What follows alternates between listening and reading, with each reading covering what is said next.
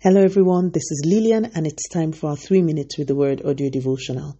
Today's topic is Your Plate is Dirty, and our anchor scripture is taken from the book of Romans chapter 3 and verse 23. For everyone has sinned. We all fall short of God's glorious standard. I'm bringing today's message and literally interrupting our series because I believe the Spirit of God wants someone to hear this.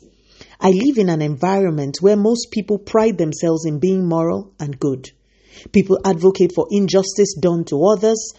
They try to fight for what they view are the rights of those who have less privilege than themselves and just generally try to do the right thing. You may be one of such people, and this isn't an entirely bad thing. The Bible, however, puts all our attempts at being good in perspective. It says, for everyone has sinned, and as a result, we all fall short of God's glorious standards.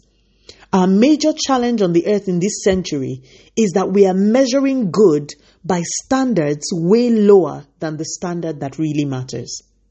A few episodes ago, I drew an analogy that I want to return to today.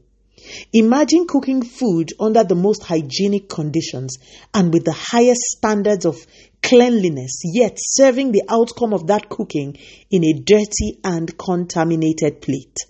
There is no amount of cleanliness in the kitchen that can override the contamination of the vessel through which the food is served. This is our condition as humans. The problem of sin is a problem that we are born with, and there is no amount of trying to be moral or good that eliminates this problem. A version of the Bible cites our anchor scripture as saying, all have sinned and continually fall short of the glory of God. That nature of sin cannot be taken away by what you consider good works. Good works are good, but they do nothing to change the nature of sin. The plate is still dirty and contaminated, no matter how clean you try to keep the kitchen. As gloomy as this prognosis sounds, God didn't leave us without a way out. The Bible tells us in John chapter 3 and verse 16 that God loved humankind so much that he made a way out. The only way out. He gave his only son who came into the world, and he actually did.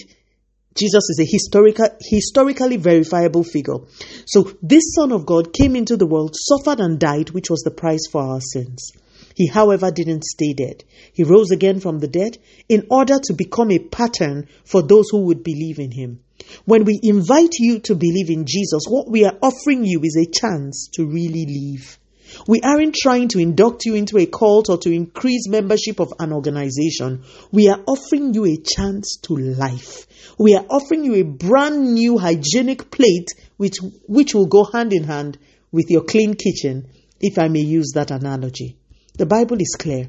There is no other way by which humans can be saved.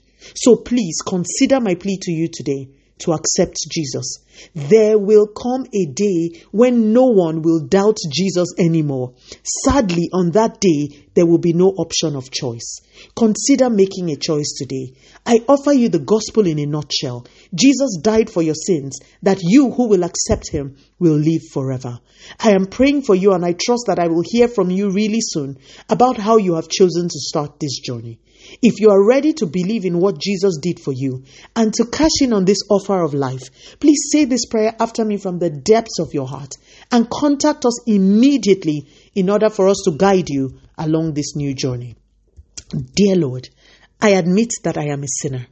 I was born with the very nature of sin, and I have often done things that do not measure up to your standard. I am sorry and I repent. I ask you to please forgive me. I believe that you died on the cross for me, to save me. You did what I could not do for myself. I come to you now and I ask you to take control of my life.